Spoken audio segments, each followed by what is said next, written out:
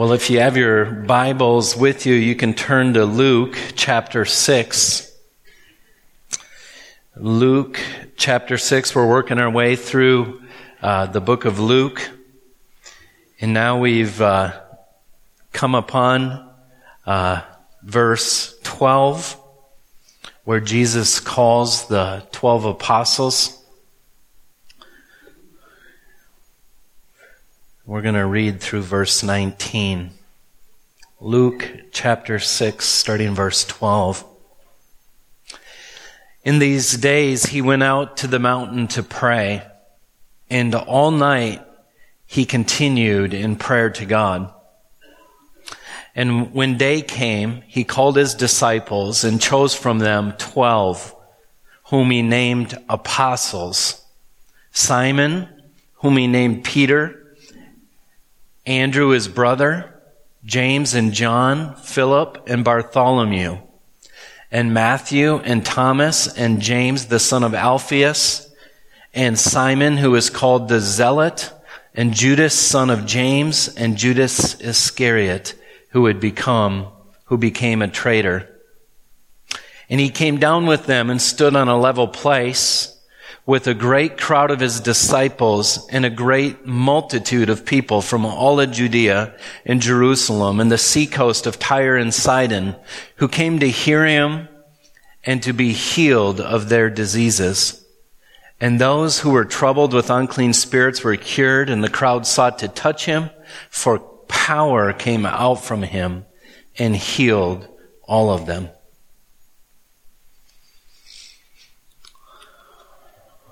You might be wondering this morning, what sort of message are we going to get out of a list of names? The fact that Jesus chose 12, and what I realized as I began to study this passage is like what happens so often is you start diving into God's Word, and there's so much to be said for what are in these verses. And a big part of the message is in who he chose. And we're going to look at some of that this morning. Now, I don't know if many of you had the same experience as me as a child. Growing up on the playground, we would play ball games, we'd play basketball, or we'd play football. And how we would choose teams is there would always be two captains, and then those two captains would pick, and almost always the last person picked was always the last person picked, and almost always everything just kind of fell in line. You kind of knew where your pecking order was in your athletic ability, and this may have been painful for you. For me, it was painful in one sense because at Grant School in Watertown, South Dakota, Grant School right on Highway 81 and 7th Avenue there, I knew where I was at in the pecking order. I was number 2. And you might think, well, that's not that bad. And I think the Lord did gift me with some athletic ability. But the problem is number 1 was really number 1.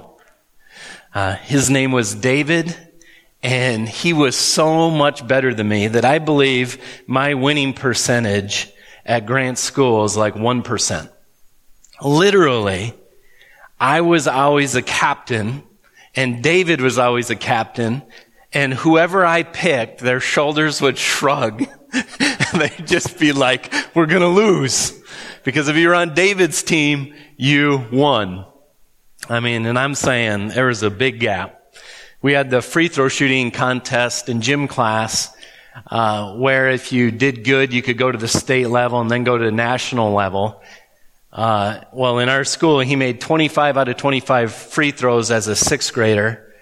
And then he went to the state level and made 50 out of 50, and then he got second at nationals with 99 free throws out of 100. So David was good and I was not in comparison.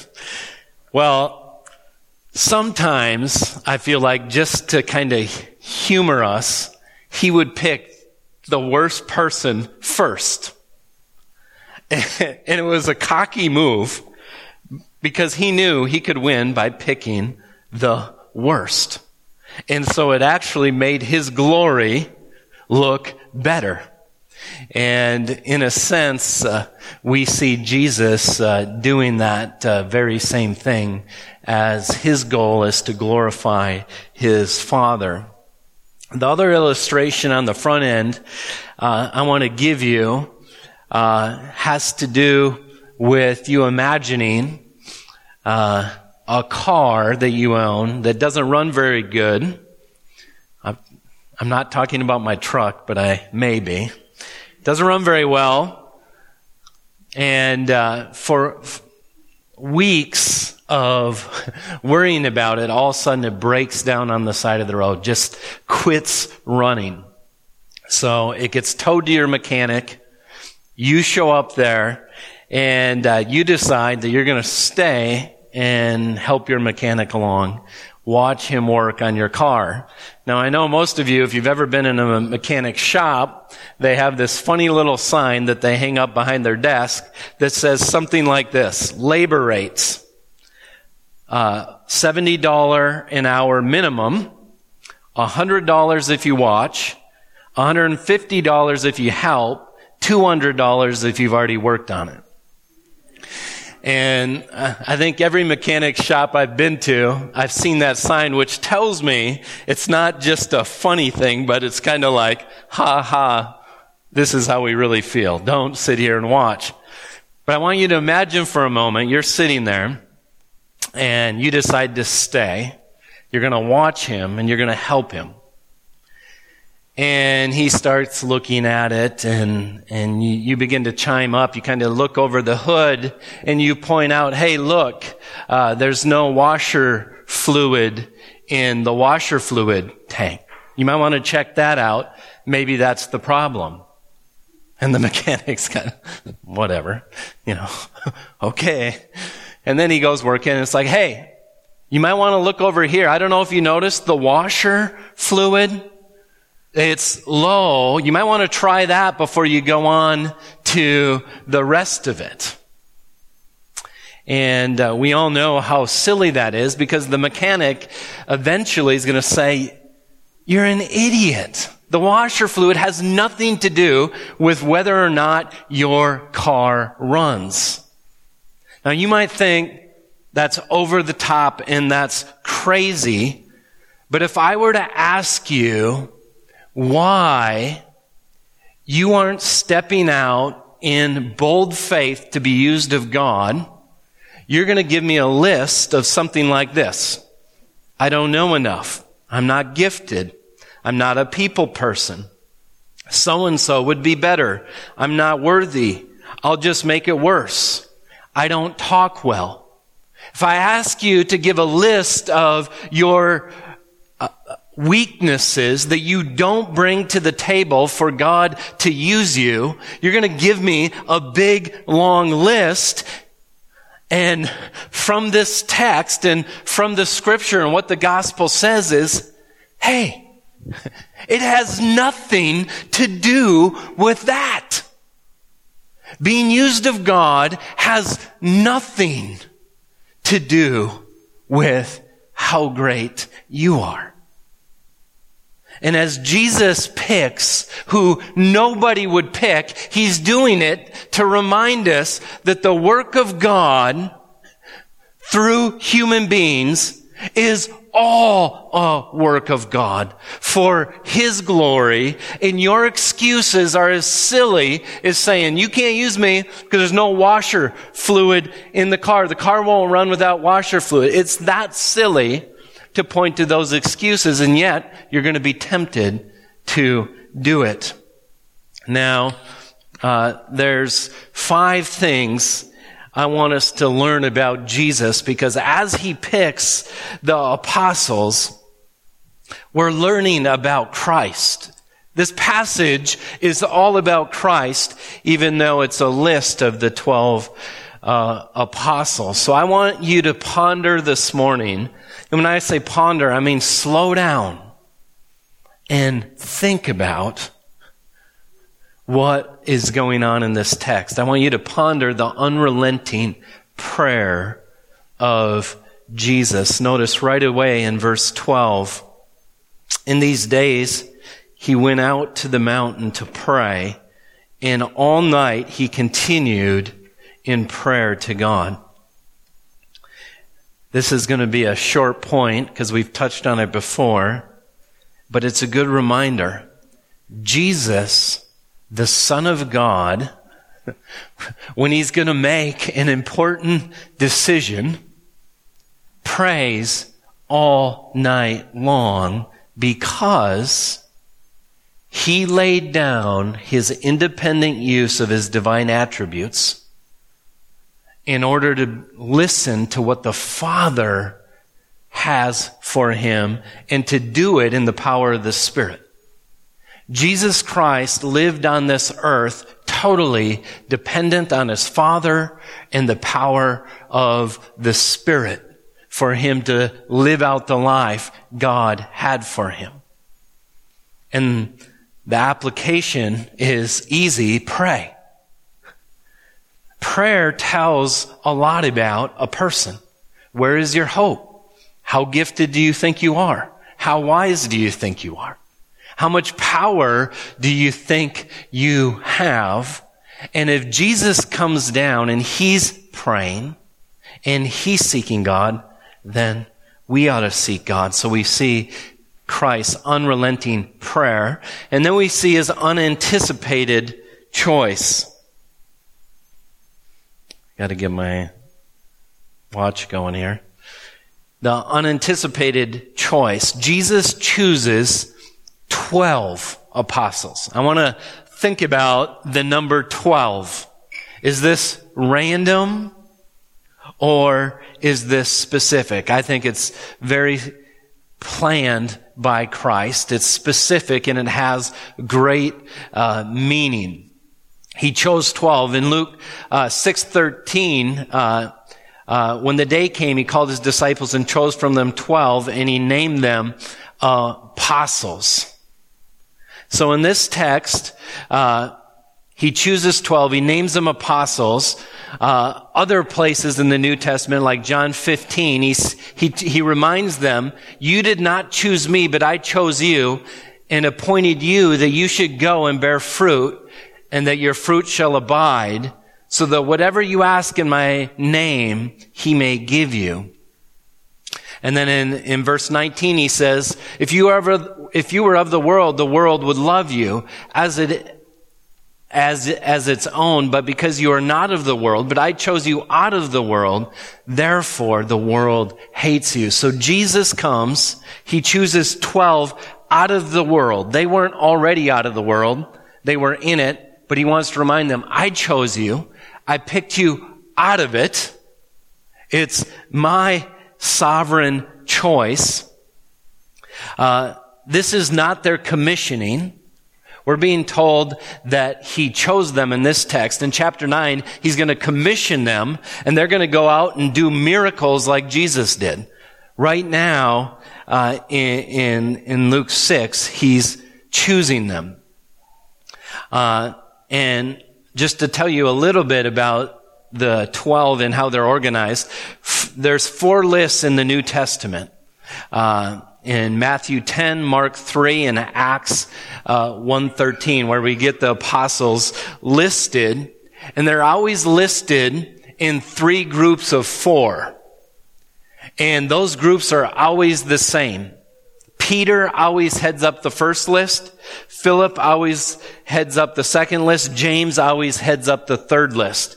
And they may be shuffled within their groups, but they're always listed in that order. And they seem to be listed in intimacy with Christ. Group 1 seems most intimate with Christ. Group 2, you could say, is medium. And group 3, we hardly know anything about group 3 except Judas Iscariot, the traitor. And so we see 3 groups of 4. But here's the important thing I want you to think about, the unanticipated choice of Jesus. This is what the Jews could not imagine. And I want to quote John MacArthur, and I'm going to quote him several times today. He's done such a great study on the apostles. He wrote a book called 12 Ordinary Men. It's a wonderful book, and and it's so rich as you look at these different apostles. But here's what he says. He says the Lord chose 12 men is not random, because that number was symbolic of the 12 tribes of Israel. The importance of the number was underscored by the addition of Matthias to take Judas's place in Acts 1:23. Since Israel and its leaders were apostate, the 12 were to serve as leaders of the new and true Israel of God, the redeemed, the believing remnant. Jesus made that connection clear in Luke 22:29 when he told the 12 that they would reign over Israel in the millennial kingdom. Just as my Father has granted me a kingdom, I grant to you that you may eat and drink at my table in my kingdom, and you will sit on thrones judging the 12 tribes of Israel. That's Luke 22. And so what MacArthur's pointing out is Jesus is doing an unanticipated thing in replacing the 12 tribes of Israel and their leaders that have not been good shepherds. They've not led the people of Israel well, with 12 ordinary men. This is an unanticipated move that Jesus makes. This would be a highly offensive move Jesus makes. And Luke's teaching Jesus' teaching in Luke 22 would infuriate the leaders of Israel. In fact, in Revelation 21, in verse 12, here's what we hear about the New Jerusalem. It had a great high wall with 12 gates, and at the gates 12 angels, and on the gates the names of the 12 tribes of the sons of Israel were inscribed. So every name of the 12 tribes of Israel is inscribed on these gates. On the east 3 gates, on the north 3 gates, on the south 3 gates, and on the west 3 gates. And the wall of the city had 12 foundations. And on them were written the 12 names of the 12 apostles of the Lamb. So don't miss the significant event that is taking place. The foundation of the city has the names of the 12 apostles. And so we see the unanticipated choice of Jesus. No one would have been expecting Jesus to, in a sense, bring about 12 new leaders that are going to represent God's true Israel. Third, ponder the unstoppable words of Jesus. And here we see the purpose of the apostles and what it even means. What does the word apostle mean? It refers to a representative, an ambassador, or a messenger.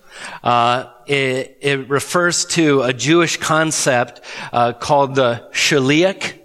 A shaliach in the time of Jesus' day was a person that represented with full authority a person who isn't there. So as the Jews were spread out of Palestine and out into the regions, when certain rabbis would go out and teach Jews that were far out, they would teach, they were in a sense shaliachs on behalf of the Sanhedrin. They represented the full authority of the leaders of Israel. And Jesus is saying, these men who I picked, they're messengers, they're apostles, they carry my very word and my very authority. So even as Jesus ascends up into heaven, his word, his unstoppable word is still present and begins to spread across the earth. And the foundation of Christ's teaching was through the apostles. In Mark 3:14, here's what Mark writes. And he appointed 12, whom he also named apostles. Here's the two reasons he appointed them. So that they might be with him and he might send them out to preach. Why did he choose them? To be with him, spend time with him, get to know him, love him, so they can preach. Christ's word goes out through the apostles' teaching. That's why when you read through the book of Acts, the church was adhering to the teaching of the apostles, because the teaching of the apostles is the teaching of Christ. In fact, in 2 Peter 1:20, here's what we find out about Scripture. Peter says, knowing this, first of all, that no prophecy of Scripture comes from someone's own interpretation.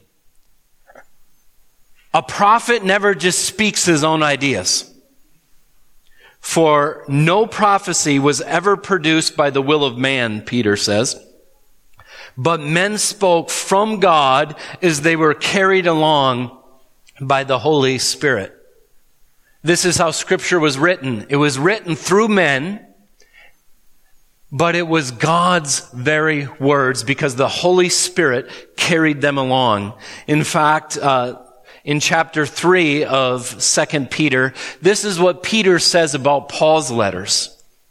He says, and count the patience, this is 2 Peter 3:15, and count the patience of the Lord as salvation, just as our beloved brother Paul also wrote you according to the wisdom given him, as he does in all his letters when he speaks of these matters.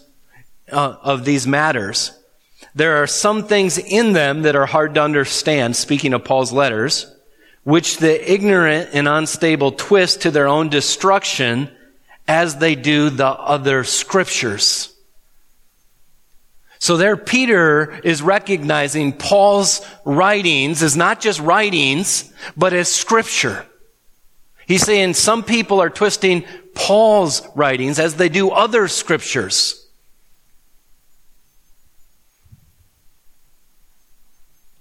And in Ephesians 2, if you have your Bibles, you can turn here with me. Ephesians 2:19.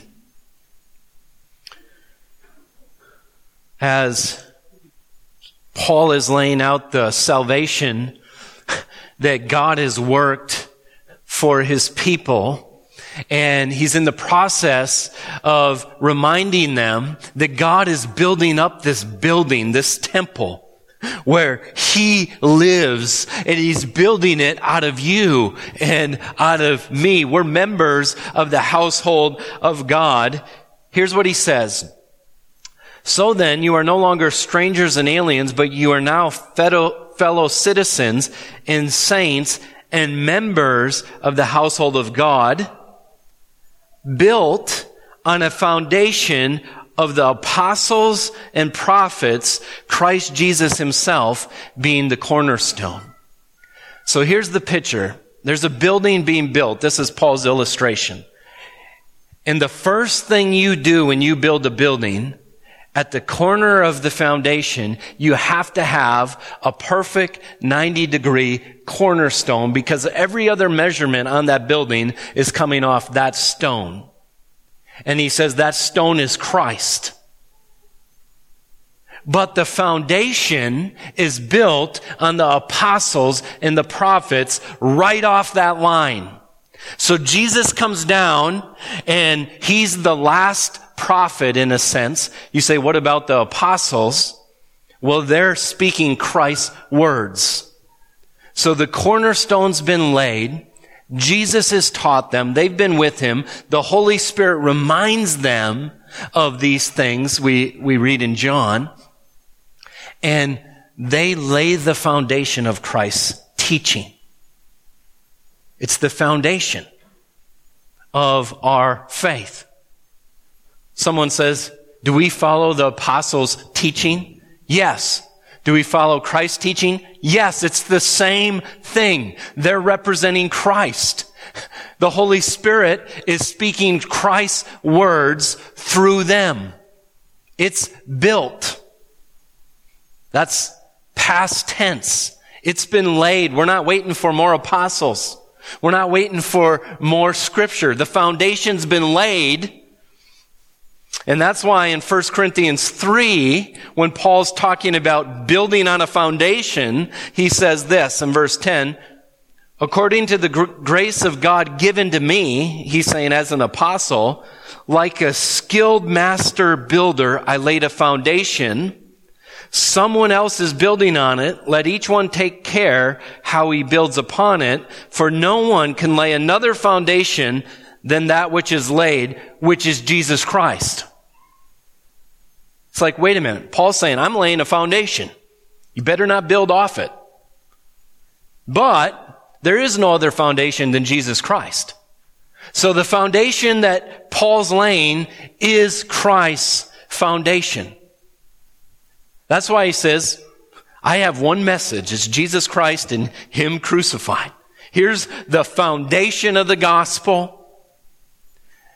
And in this passage, he's saying, be careful. There's some builders that start building a building off the foundation, and that building's not going to last. It's not going to stand when the test comes. It's going to be burned up in the fire. You're not using good materials. You're building outside of the foundation that's already been laid by Christ and through his apostles.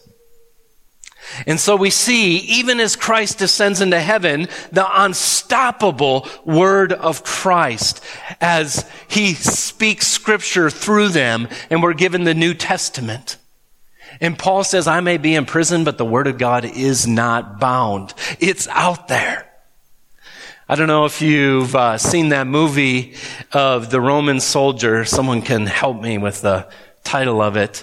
That came out a couple years ago, where his job is to find Christ's body after he's been resurrected. I forget what it's called.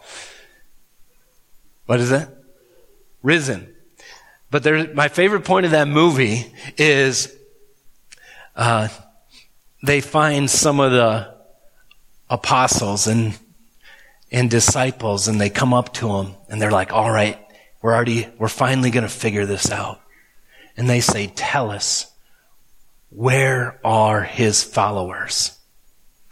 So they find a disciple. Where are they? Because if they can find them, then he hopes to find the body. And he says, they are everywhere. And chills went through my spine. Just going, you can't stop it. You can't stop the word of God working through a bunch of nobodies. You can't, because it's not about them. And I'm getting ahead of myself. All right. So look at number 4. The unlikely men of Jesus. So ponder the prayer, unrelenting prayer of Jesus, the unanticipated choice of picking 12, the unstoppable words of Christ through these 12, and now the unlikely men of Jesus. Let's just take a quick look at these men. The first 4 in group 1, his most intimate group. Ready? The high sophisticated group of fishermen. The most common, probably one of the last choices anyone would pick from a worldly perspective. Simon Peter, Andrew, James, and John, sons of Zebedee, fishermen. We've already seen that when Christ encountered them, they left the biggest catch a fisherman could ever hope for and followed Jesus. And Jesus says, I'm going to make you fishers of men. Verse 4 are fishermen. Three of them are known to be in his inner, most intimate group. And in group one, it's also good to notice that Simon and Andrew are brothers, and James and John are brothers. That's just interesting that in the group one, you could say, you have sets of brothers. But several times throughout the Gospels, Jesus leaves 9 of them behind, and he picks 3 especially to come in on special events. I want to show you or make note of 3 of them. In Luke 8, verse 49, what you have is you have a centurion whose daughter's sick. He comes to Jesus, can you heal her? Jesus says yes. Jesus is taking his time getting there because he's healing another woman. They come and say, don't bother the teacher, she's already dead. Little girl. Jesus says, take me there. She's just sleeping. They're all laughing. Everybody knows she's dead. And in verse 51 it says, and when he came to the house, he allowed no one to enter with him except Peter, John, and James, and the father of the mother and child.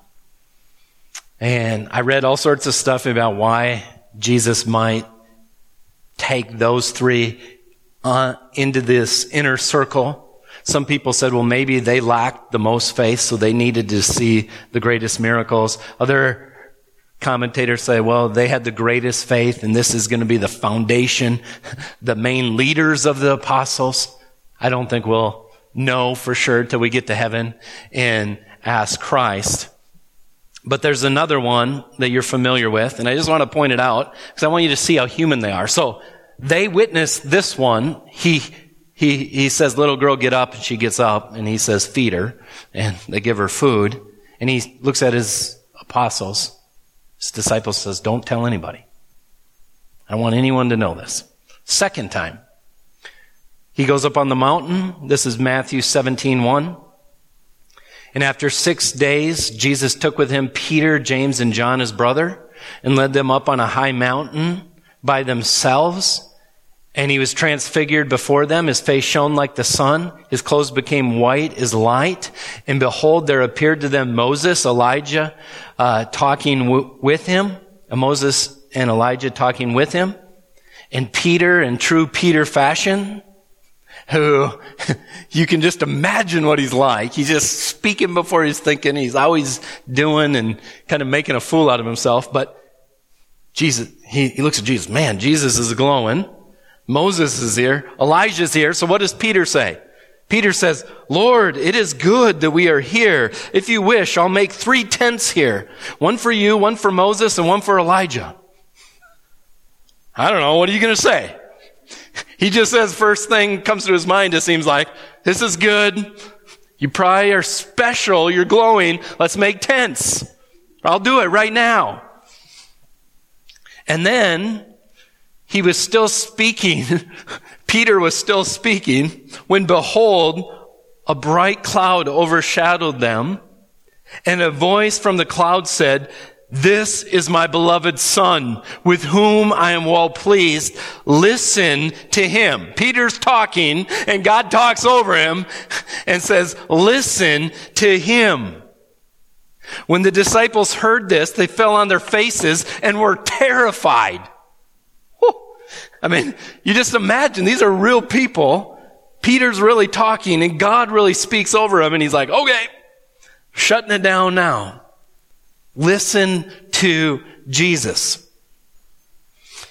And then, of course, when in the Garden of Gethsemane, Matthew 26, in verse 36, when Jesus went with them to a place called Gethsemane, he said to his disciples, sit here while I go over there and pray. And taking with him Peter and the 2 sons of Zebedee, he began to be sorrowful and troubled. And in their true flesh in the biggest moment of Christ's life on earth, when he really needs his friends, what do they do? They fall asleep. Peter falls asleep. Jesus says, I know your flesh is weak. Spirit's willing, your flesh is weak. But here we just see a little bit of glimpse into this inner circle. And as Americans, with fairness and everyone's got to be equal, we kind of struggle with Jesus here. Why didn't you bring all 12? Don't you think the other 9 felt bad? Well, evidently God does things different than the way we do it in America. And he's God, and he can choose whoever he wants, and he can have some relationships with his apostles that seem to be more intimate than others. But that's group 1. Group 2, we don't have a lot of time. Philip always heads up this group. And Bartholomew, which is also called Nathaniel. Some of these guys seem to have 2 names. Sometimes Matthew uses one and Luke will use the other. Just like we have Simon Peter, it seems like there's Bartholomew, Nathaniel. We don't know if Christ gave him the name Nathaniel or if he had 2 names. But just to give you a little remembrance of who these guys are. Remember, group 2 we know far less than group 1. But in John 1:43, we read, the next day Jesus decided to go to Galilee. He found Philip and said to him, follow me. Now Philip was from Bethsaida, the city of Andrew and Peter. Philip found Nathanael and said to him, we found him of whom Moses in the law and also the prophets wrote, Jesus of Nazareth, the son of Joseph. Nathanael said to him, can anything good come out of Nazareth? Philip said, come and see him. So there we see a few shiny moments of those 2. And then we get Matthew in group 2, who is a tax collector. We've already talked about this a little bit. This would have been maybe the most despised. They would be more hated than the most corrupt politician maybe in our day. Someone using their power, their political power, to rip people off, rather than do good for them. Here's Matthew, a tax collector. And then we have Thomas. And what do you know about Thomas? Doubting Thomas, that said, I won't believe unless I can put my fingers in his hands. I'm not believing. So that's group 2. And then group 3, we have, let me find my spot.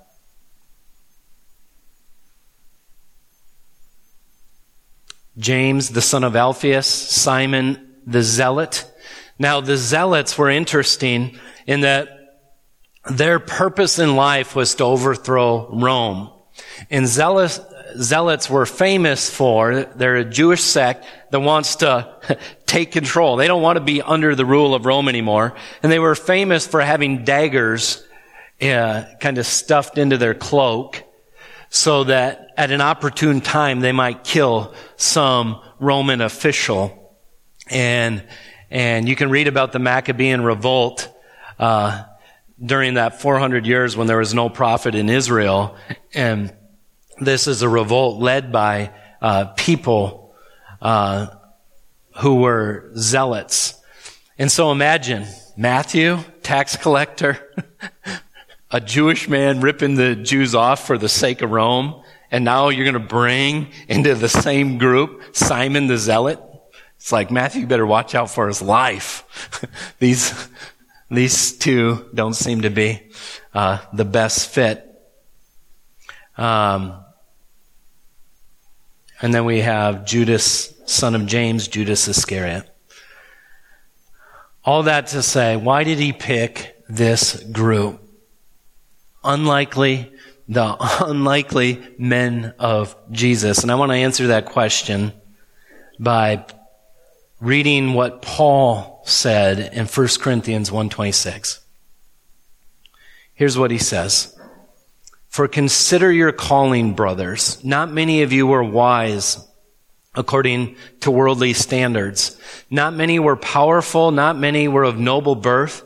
But God chose the foolish things in the world. Here's the reason. Get ready. To shame the wise.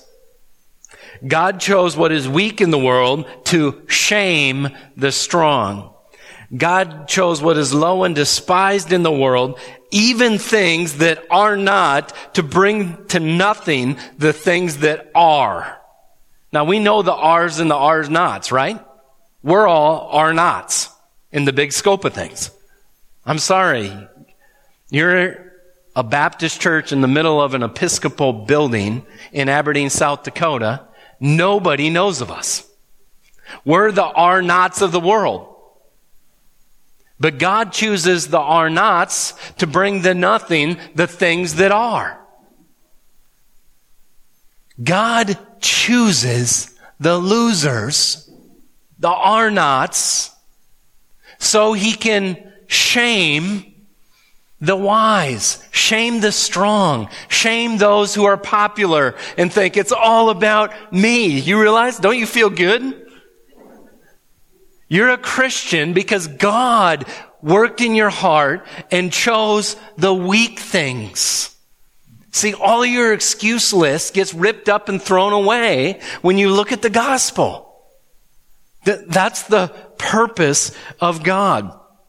Here's 5 things MacArthur says about them. First, they were obtuse and lacking spiritual understanding, for which Jesus repeatedly rebuked them. You still, how many parables do I got to tell you? Okay. I mean, you just get the idea reading the Gospels. It's like, man, you guys are spiritually dense. Do you ever feel that way? Well, be encouraged. Second, the apostles lacked humility.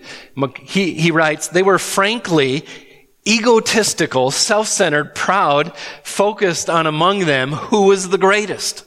I mean, literally, they're living with Jesus, they're hanging out with Jesus, and while Jesus is up there walking, they're in back trying to figure out, I'm better than you. No, you're not. Well, I'm going to get my mom to go up and talk to Jesus, and you're going to sit at this side of the... Third, the apostles were weak in faith, fearing that their boat would be swamped, and they cried, "Save us, Lord, for we are perishing."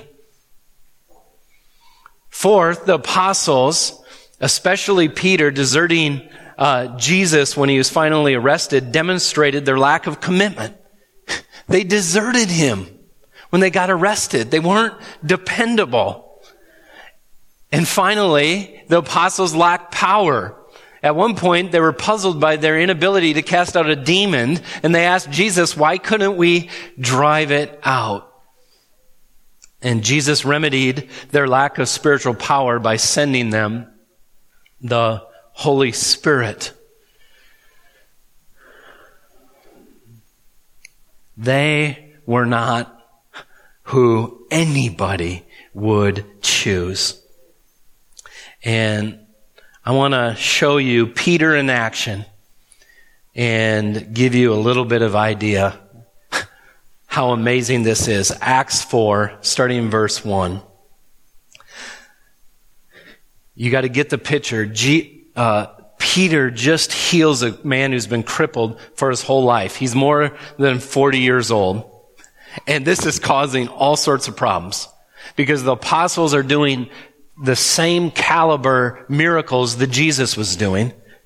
And these fishermen, here's what we read about them in verse 1. The priests and the captain of the temple, these are big dogs, the Sadducees came upon them, greatly annoyed because they were teaching the people and proclaiming in Jesus the resurrection from the dead.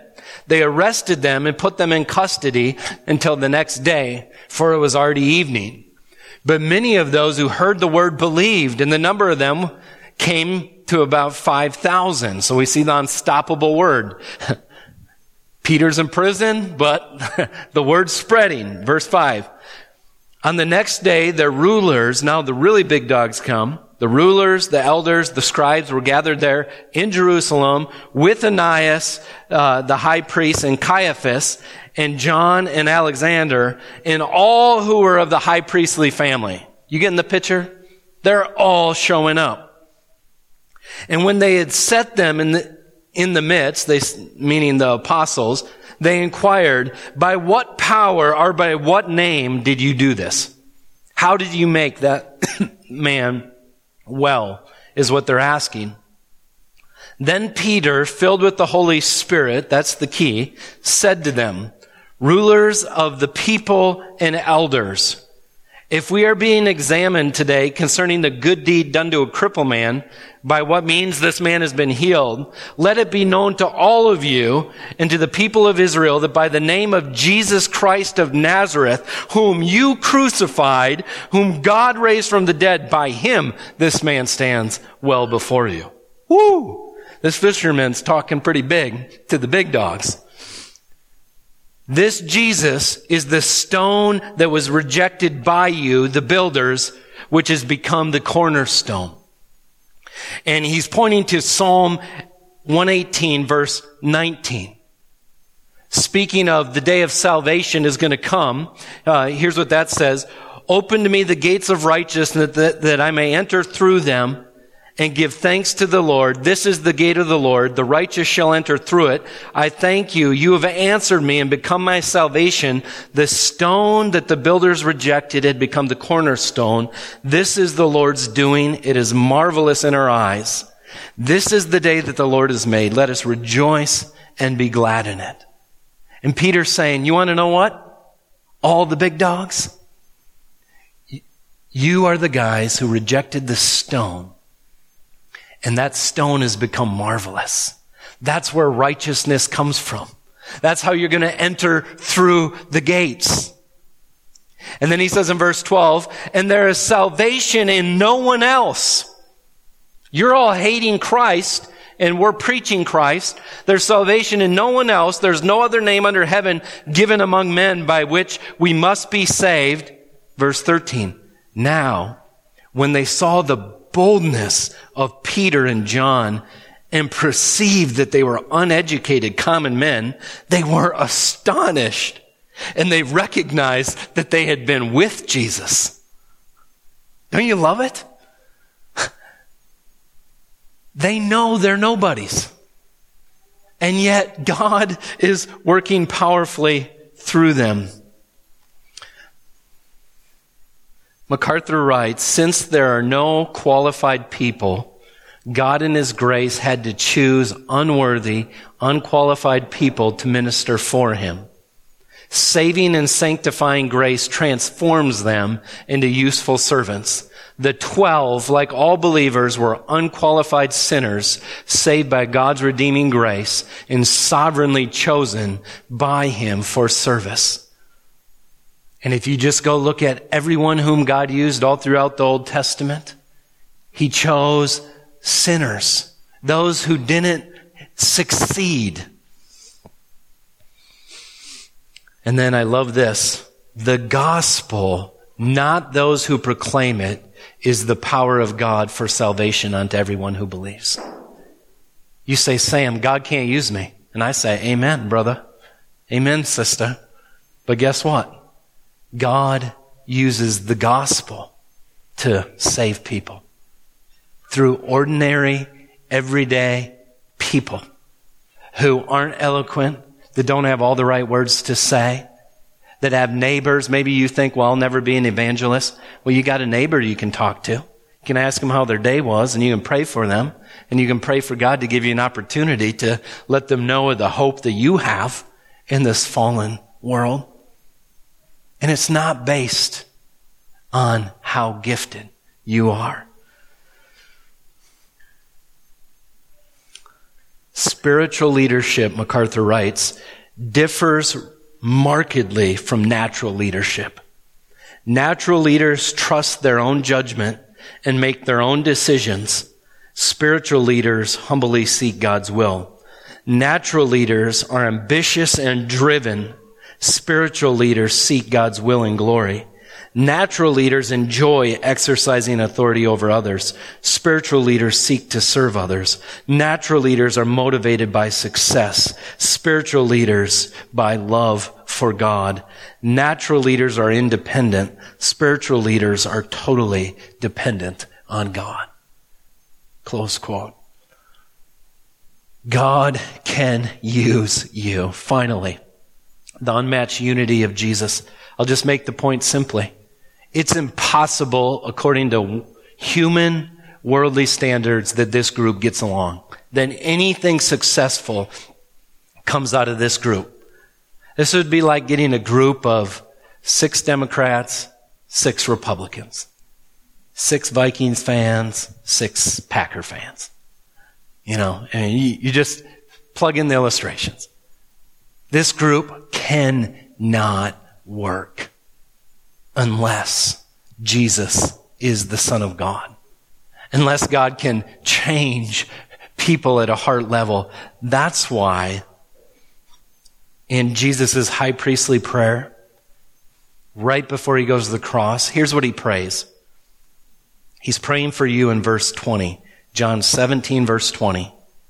Jesus says, I don't ask for these only, meaning only my disciples that are here with me, but also for those who will believe in me through their word. That's you and I. Jesus prayed for us. This is awesome. That they may all be one, just as you, Father, are in me and I in you. They have the unity. They also may be in us, so that the world may believe that you've sent me. Jesus says, God, I want the world to know that I wasn't just some crazy guy that showed up on this earth, but that it was you that sent me. So I pray that you help them have unity. And the world will look at this ragtag bunch of people that should never get along, that should never be friends, and they'll say, Jesus had to be real. He had to be the Son of God. And then verse 22, the glory that you have given to me, I've given to them, that they may be one as we are one. I in them, you and me, that they may become perfectly one, so that the world may know that you sent me and loved them even as you loved me. Did you know that our unity in this church body, according to Jesus, is one of the ways God's going to let the world out there know that he loves them, or loves us even as he loved his own son. I mean, I'm sorry, but if you read verse 23 with your eyes open, that you loved them even as you loved me. Do you believe God loves you that way? Jesus is saying, my Father loves you that way. And our unity is going to show the world that. And then this is just bonus because I love verse 24. Father, I desire that they also, whom you've given me, may be with me where I am, to see my glory that you've given me because you loved me before the foundation of the world. When we're praying for someone who's sick and dying, and we're saying, God, heal them, God wants us to pray prayers like that. But there's another prayer that's been prayed 2,000 years ago, where Jesus, the Son of God, says, Father, let them come up and be with me where I am and see the glory that I had before the foundation of the world. Either way, God's going to give you grace and give you more time on this earth, or Jesus' prayer is going to be answered. But it's our unity that is going to show the love. So here's how you apply it. Pray, submit to the God who chooses unlikely things, believe the word of the apostles, build on top of that foundation, don't go off in some weird direction.